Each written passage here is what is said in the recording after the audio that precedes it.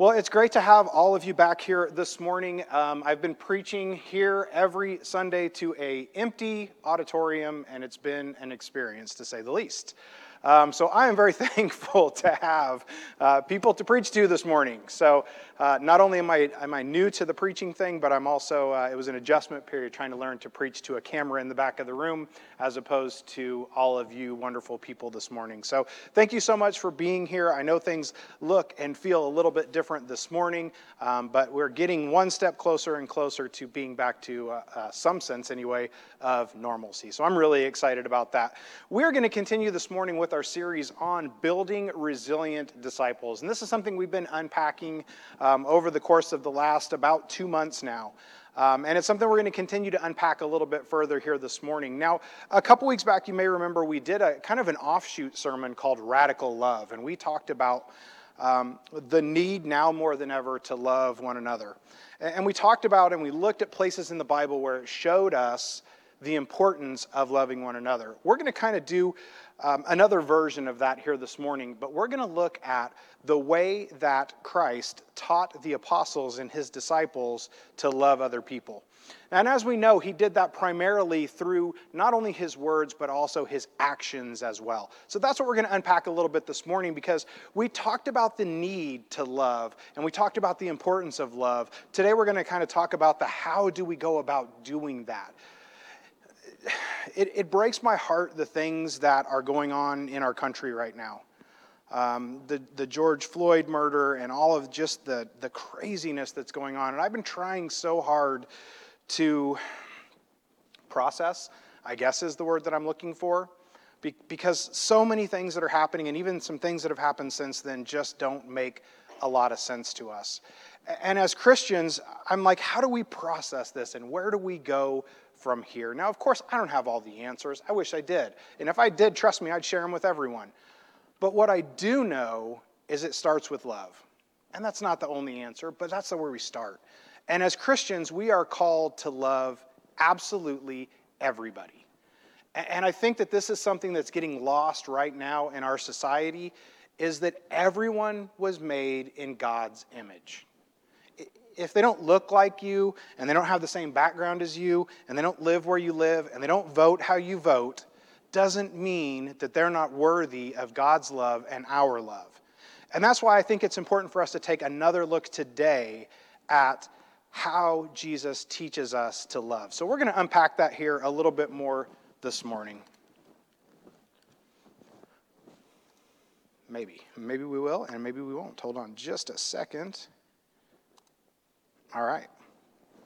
So again, we're unpacking this question of how did Jesus train his disciples to be more like God and to love. And I think it starts with the woman at the well, because I think this is such an important example for us of how Jesus taught the disciples to love. Now see, we have to remember time and place, because in the Bible, we can't just look at Scripture and take it at face value. We have to really dig into the context and to understand why this would have been a big deal. Because ordinarily you're thinking, okay, so he talked to a woman at the well, what's the big deal? Well, if we look at the time and the place, that a Jewish man would probably not have even traveled through Samaria. They would have gone the roundabout way, they would have gone the long way, and they would have avoided that at all costs. Nevertheless, for a Jewish man during this time to sit and have a conversation with a Samaritan woman. Now, I love what Mark chapter 4, verse 27 reads when it says, "Just then his disciples returned and were surprised to find him talking to a woman. But no one asked, 'What do you want?' or 'Why are you talking with her?'" So we have to remember that as Jesus is traveling with his disciples, not only did he purposely go to Samaria, but he's also making it a point to use this woman in a very powerful way. Now, unfortunately, we don't have time to unpack this entire story of the woman at the well, and I think that it's a pretty familiar story to most of us, so we're not going to take the time to read the entire story. But the story goes a little something like this, that Jesus meets this woman at the well and starts talking to her in a way that humanized her. And what I mean by that, and if you look, I kind of put on the screen for you there, it says, which means to see, acknowledge, respect, and honor the person in front of you, no matter what they have done or how different they may be from you. It is to acknowledge that they bear God's image. See, he didn't avoid this woman, and he actually used her in a very powerful way, because when you look at the story, not only did Jesus take the time to talk to her, but he invested in her, despite knowing her background. And if you remember this story, the woman had had multiple husbands and was living with a man who wasn't currently her husband, so she was in all aspects a sinner, and someone that he probably should have avoided, but he didn't. And not only did he spend the time to talk to her, he spent the time to tell her about the true living water, and that if she would drink from that, she would never thirst again. So see, Jesus took the time to not only humanize her, but he took the time to explain to her how she could make it to heaven. Even though, again, in theory, he should have never been talking to her in the first place. But this is a powerful example, and not only does he talk to her, and does he convince her to drink from the living water, which of course is the gospel, which of course is a relationship with Jesus Christ, but he also used her to save her entire town or her entire village. Because if you know the story, he sends her off to go tell his story in town, and she comes back and brings the whole town, and they end up believing in God. What a perfect example, and you'll see this is going to kind of be a theme as we continue to unpack this. He went somewhere he probably shouldn't have been, according to the customs and the norms of the time. He talked to someone he probably shouldn't have been talking to, and he shared the gospel with her and then used her in a very powerful way.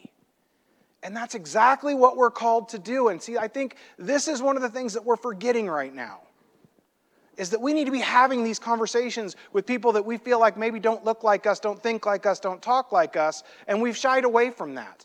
But as Christians, we're not called to do that. We're called to share Jesus and to love everybody. And Jesus shows us how to do that over and over again throughout the Scriptures. The feeding of the 5,000, and again, I'm not going to read the whole story of this because I think this is a fairly familiar story to all of us. But I want to point out that when Jesus was preaching and teaching on the hillside, it was starting to get late, and the disciples started to get worried. How are we going to feed these people? Because remember, this story is called the feeding of the 5,000, but if you read the text, it's 5,000 plus women and children, and we don't know the exact count, but we know that it's even more than 5,000. So the apostles are getting worried. They're like, oh, what are we going to do? Do we just send these people off to town so they can go buy some food? We got to do something here. We got to feed people. And Jesus, in Mark chapter 6, verse 37, says, but he answered, you give them something to eat. Now put yourselves in the apostles' position for just a second. How do you think they were feeling right about that time? You think they were probably looking at each other like, I don't have any food. You got any food? What are we going to do here? We don't have enough money to go buy all these people food. But Jesus is making a point here. And the point that he's making is that their work is the same as his work. Just like our work is the same. We need to feed those who God has placed in front of us and show them love. And that's the point he's trying to make to the apostles. He's trying to say, look, I've given you all these people, and we have an opportunity to bless them and to feed them and to take care of not only their spiritual needs, but their physical needs. But he does it out of love. They easily could have just said, you know what? Hey, we're done for today, guys. Go get some food. Have a great night. But they didn't. And see, Jesus asked them kind of a rhetorical question, right? Because Jesus knew the situation. He knew they couldn't feed these people. But he says, hey, why don't you go give them something to eat?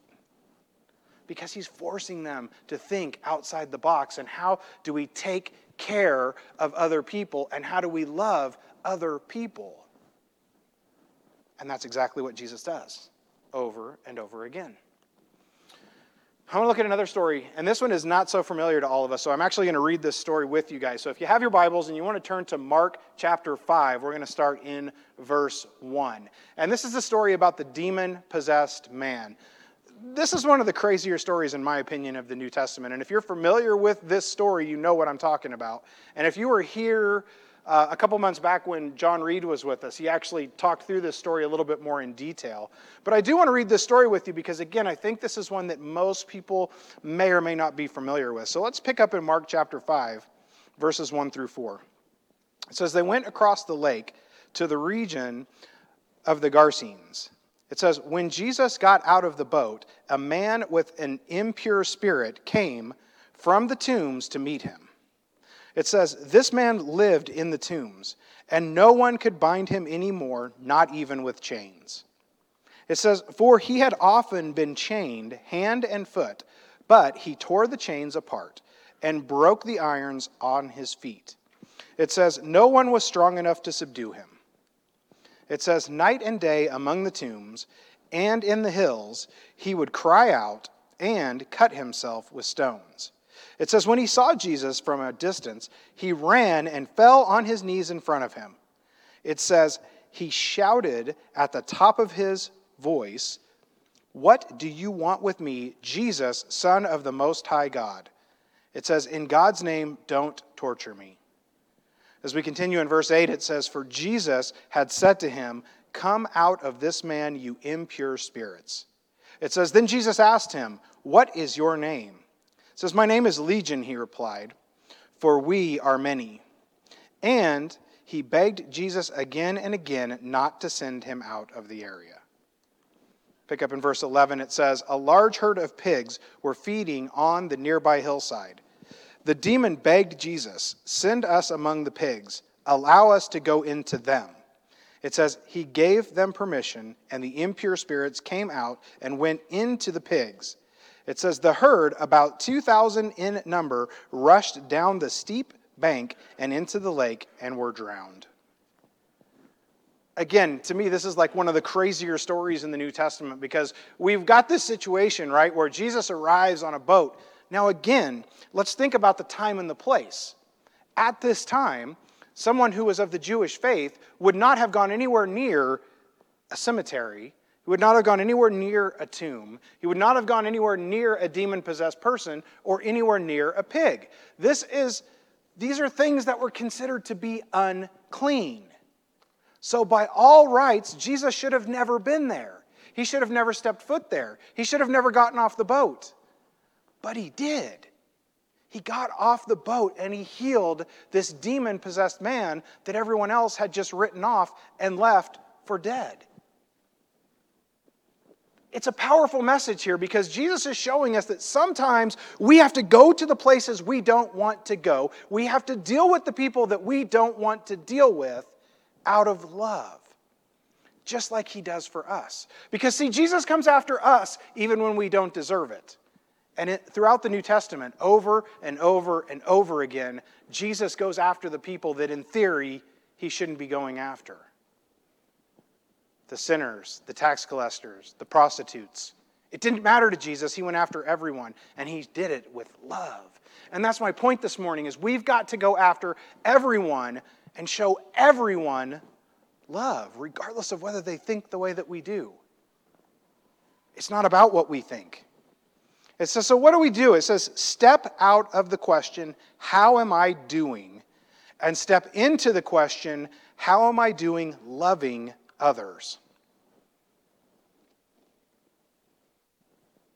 See, sometimes we ask this question, how am I doing? Because we are a very selfish people, I'll just say it, right? It's a very common thing. You go to your boss and you say, how am I doing? And you go to your spouse and you say, how am I doing?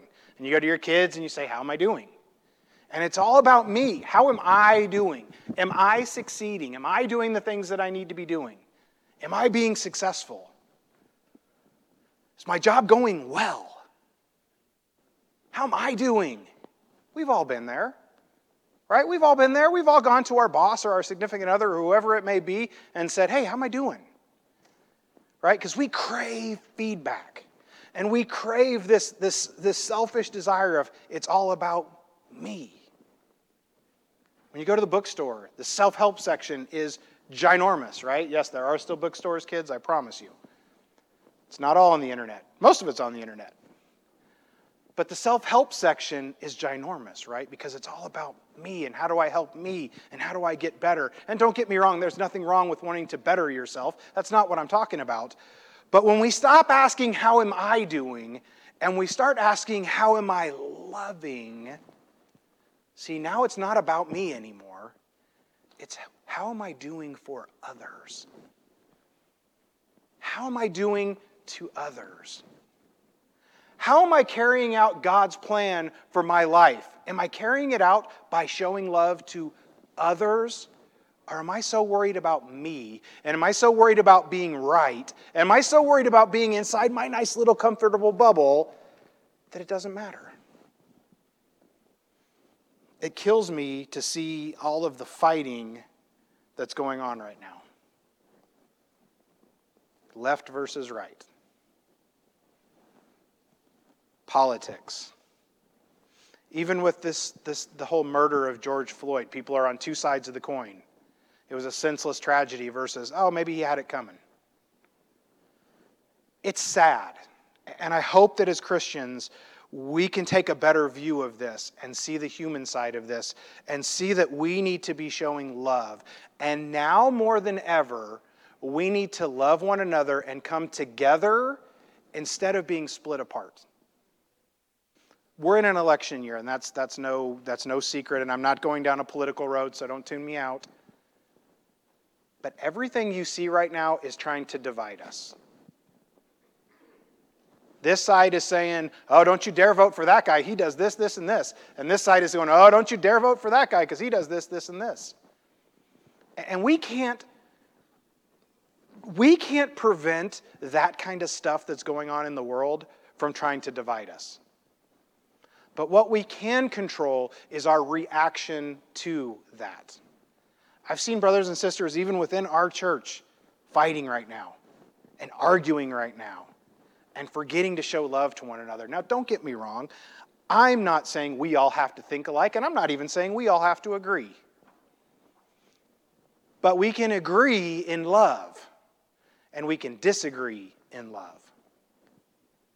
I don't have to necessarily agree with everything that you say and do. But as my brother and sister, and as someone who's made in God's image, I still love you. Even though maybe I don't agree with you.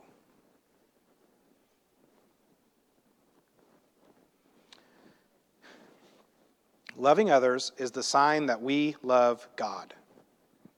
Transformation is always measured in terms of how we love others. It's really easy to say, of course I love God. I don't think anybody in this room is going to say, no, I don't love God. It's very easy to say that I'm a Jesus follower. And I think most of you, if I asked you that question this morning, would probably say, well, of course I'm a Jesus follower. I wouldn't be sitting here if I wasn't. But are your actions and your words and your deeds backing that up? Because, see, that's the difference in what we've been talking about for weeks now with this idea of resilient disciples. The resilient disciple doesn't just say, yes, I'm a Jesus follower, and yes, I love God. But they try to live that out in every decision that they make, in everything that they say and that they do. Because guess what? We can say we love God all we want, but if we don't truly love everyone in that agape love kind of way, then we're not showing God that we love Him. And He knows. God knows the difference, guys. He knows the difference. He can see our hearts. He knows when we're truly showing love to others or when we're going, I know I'm supposed to love others, but that guy over there, no. I'm not going to show love to that person. So we've got to start asking that question, how am I doing loving others? Not how am I doing. That's what I want us to focus on this morning. Loving others is the sign that we love God. Transformation is always measured in terms of how we love. Jesus' notion of love is not just some theoretical concept, but rather a love that concretely engages a person's mind, heart, and soul. This idea of agape love and this idea of loving people like Jesus loves people It's not a theory. Right? I'm back in school, and a lot of what we talk about is theories and ideas and concepts. It's not a concept. It's truly loving other people the way that God loves us. And guess what, guys? We're not always easy to love. Right? Am I right? We're not always easy to love. Ask my wife, she'll tell you. We're not always easy to love, right? Think about this from God's perspective, okay? Think about this from God's perspective for just a minute. I love God, and I know that God loves me. But I probably make it really difficult sometimes, because guess what? I screw up every day. And if we all take an honest look at ourselves, we all screw up every day. But He still loves us. When we do things that we know we shouldn't do, He still loves us. And that's the example that we have. So when we start to say things like, I'm not going to love that person because they're a XYZ political party, or because they believe in this or they believe in that. Well, guess what? What if God did that to us? What if every time we said or did something contrary to God's word, God just went, done, I don't love you anymore? He doesn't do that, and thank goodness He doesn't. He sent His Son so that we wouldn't have to be persecuted for every mistake that we make. But it starts with love. Where the love of God is present, miracles follow.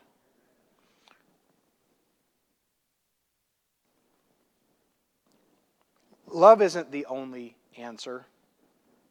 And I don't want you to hear that today. Because we can love everybody with open arms as much as we can. But the 60 people, 70 people in this auditorium, is that going to make a difference? Of course it is. Is it the answer? No, but it's a start. Because as Christians, we've got to start somewhere. We can't just sit back and say, well, let the world sort itself out. It'll all get right sooner or later. No, we've got to show the love of God. And when I think of this statement, I think of the woman with the blood flow. And the scripture is escaping me. But you know the story. She reached out and she grabbed Jesus' hem of his garment as he walked by. And just with the touch of his garment, she was healed. And Jesus spun around and said, wait, who did that? God's love was present and miracles happened. And we can look throughout Scripture to see examples of when God's love is present, miracles happen. We've got to show that love. And if we can start to do that, I believe that miracles can still happen. Because we got to be ambassadors for Christ. Right? We've got to be the ambassadors for Christ. Because if we don't do it, who's going to? If we don't set the standard, if we don't go against culture, if we don't show everyone love, who's going to do it? It says when we obey the gospel, He places the ring on our finger, and He calls us to make the reign of God present for others, just as He did. And when I think of this, I think of the story of the prodigal son. All right, you remember what happened when the prodigal son came home? And he placed the ring on his finger. And that ring in those times was symbolic. We do the same thing. See, when we give our lives to Christ, when we truly believe in the gospel, when we truly believe that Jesus died for us, and we're buried in baptism, He puts the ring on our finger. But now we've got to go out and share that with everyone else. It says the ring of God's blessings is also the ring that empowers us to love all people. See, once we have that ring on our finger that He gives us, that symbolic ring that says, I'm the adopted son or I'm the adopted daughter of the one true King, that empowers us to go out and do His work. It empowers us. He's adopted us. He wants us to go out and continue the things that He started through His Son. And brothers and sisters, if we don't do that, who's going to? If we don't take it upon ourselves to say, look, we've got to continue to love everyone, to continue the work of the kingdom, who's going to do it? We are. We have got to do it. And it starts with love. We're going to look at loving the marginalized. And this goes all the way back to Isaiah. So we're going to take it old school. We're going to take it all the way back to the Old Testament. And we're going to be in Isaiah chapter 58, starting in verse 6. So if you have your Bibles, go ahead and open up to Isaiah chapter 58, verse 6. Otherwise, it is on the screen for you as well. But this isn't just a New Testament concept. Yes, in the New Testament is where we see the examples of Jesus living this out in his everyday life. And we see the examples of the apostles living this out in their everyday lives. But it really goes all the way back to the beginning. Because remember, what are we talking about here? We're talking about the Israelites. And we're talking about the Old Testament. Now, in this time, in this place, right, they did a really good job of pretending to love God. They did a fantastic job of pretending to love God. They fasted, not for the right reasons. They said these phenomenal prayers, not for the right reasons. And they claimed to love God. And they put on this show that they loved God. But let's see what Isaiah chapter 58 says. It says, "Is not this the kind of fasting I have chosen? To loose the chains of injustice, and to untie the cord of the yoke, to set the oppressed free and break every yoke."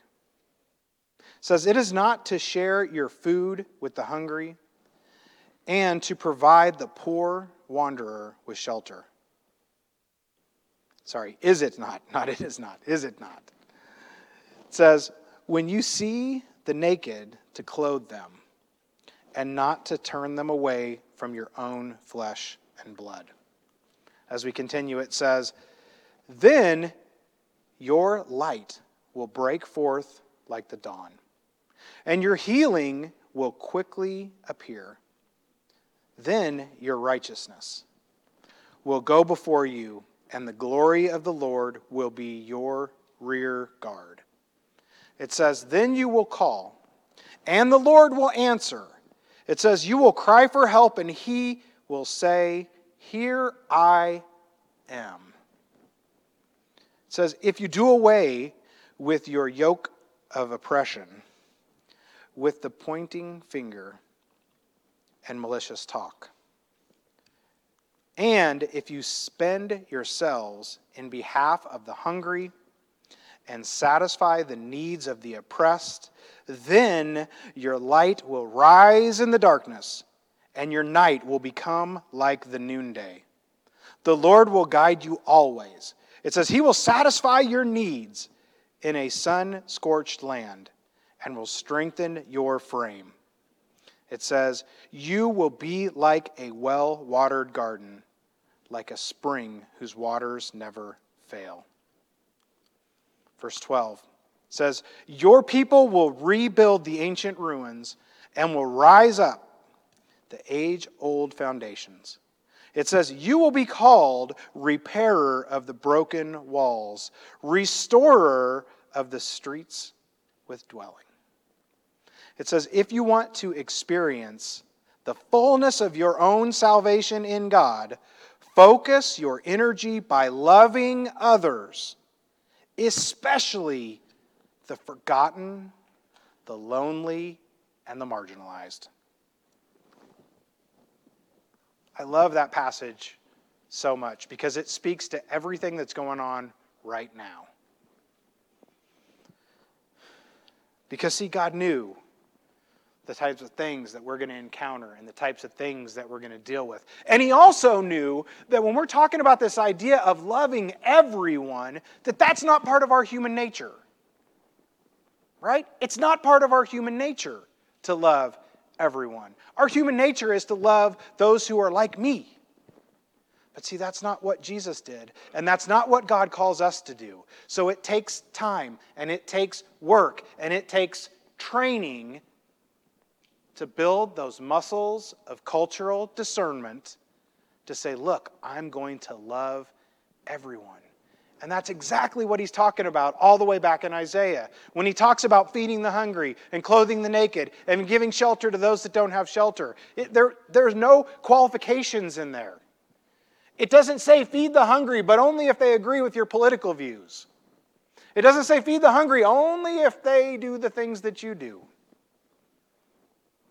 It doesn't say give shelter to those in need only if they look like you. No. It says feed everyone, and then you can truly own your salvation. You see, Jesus didn't wait for the disciples until they were ready. And this is something I talk to people about all the time. They say, I'm not ready to do that. I talk to my youth group kids all the time. You share Jesus at school? Oh, I'm not ready to do that. I'm not ready to do that. Well, how do we get ready to do that? We pray to God for the words to say and for the strength and to be open-minded enough to love everyone. And that's where it starts. And it's not always easy, and it's not always comfortable. And sometimes we have to have hard conversations. But better to have hard conversations and show the love of Jesus than to shy away from those conversations because we don't want to do it because it's hard. So here's your takeaways. If you heard nothing else, these are the things that I want you to walk away with today. You have to learn to live in the love of God. We have to understand the love that God has for us and that we are all children of God. And then you have to move and act even before it's fully formed in you. Because see, we're all at different places in our walks. Some of us may be brand new Christians. And some of us may have been Christians for 40, 50, 60 years. But we can't wait. And I think now more than ever, with the craziness that's going on in this world, we can't wait. And we can't count on someone else to do it. Because see, Jesus spoke out for the marginalized. And we have got to do the same thing. We've got to love everyone. We've got to stop doing this whole division, this whole I don't love them because that's not what God does to us. And imagine the world that we would be in and the hurt that we would be in if God did the same thing to us that we do to other people. It starts and it ends with love. So maybe you're here this morning and you've never joined this family that we've been talking about, and that you've never truly found your place in God's family. Maybe you've never had that opportunity to be baptized for the remission of your sins and to receive the gift of the Holy Spirit. You have an opportunity to do that here this morning. Or maybe you're struggling and you need help and you need prayers from our church. Just as God loves us, we love you, and we're happy to be here for you, to be here with you, to pray with you, to hold your hand, and to help you see God's love. In just a moment, Brandon's going to come up and sing another song. If we can help you in any way, if you have a desire to be baptized, please feel free to come forward as we stand together and as we sing.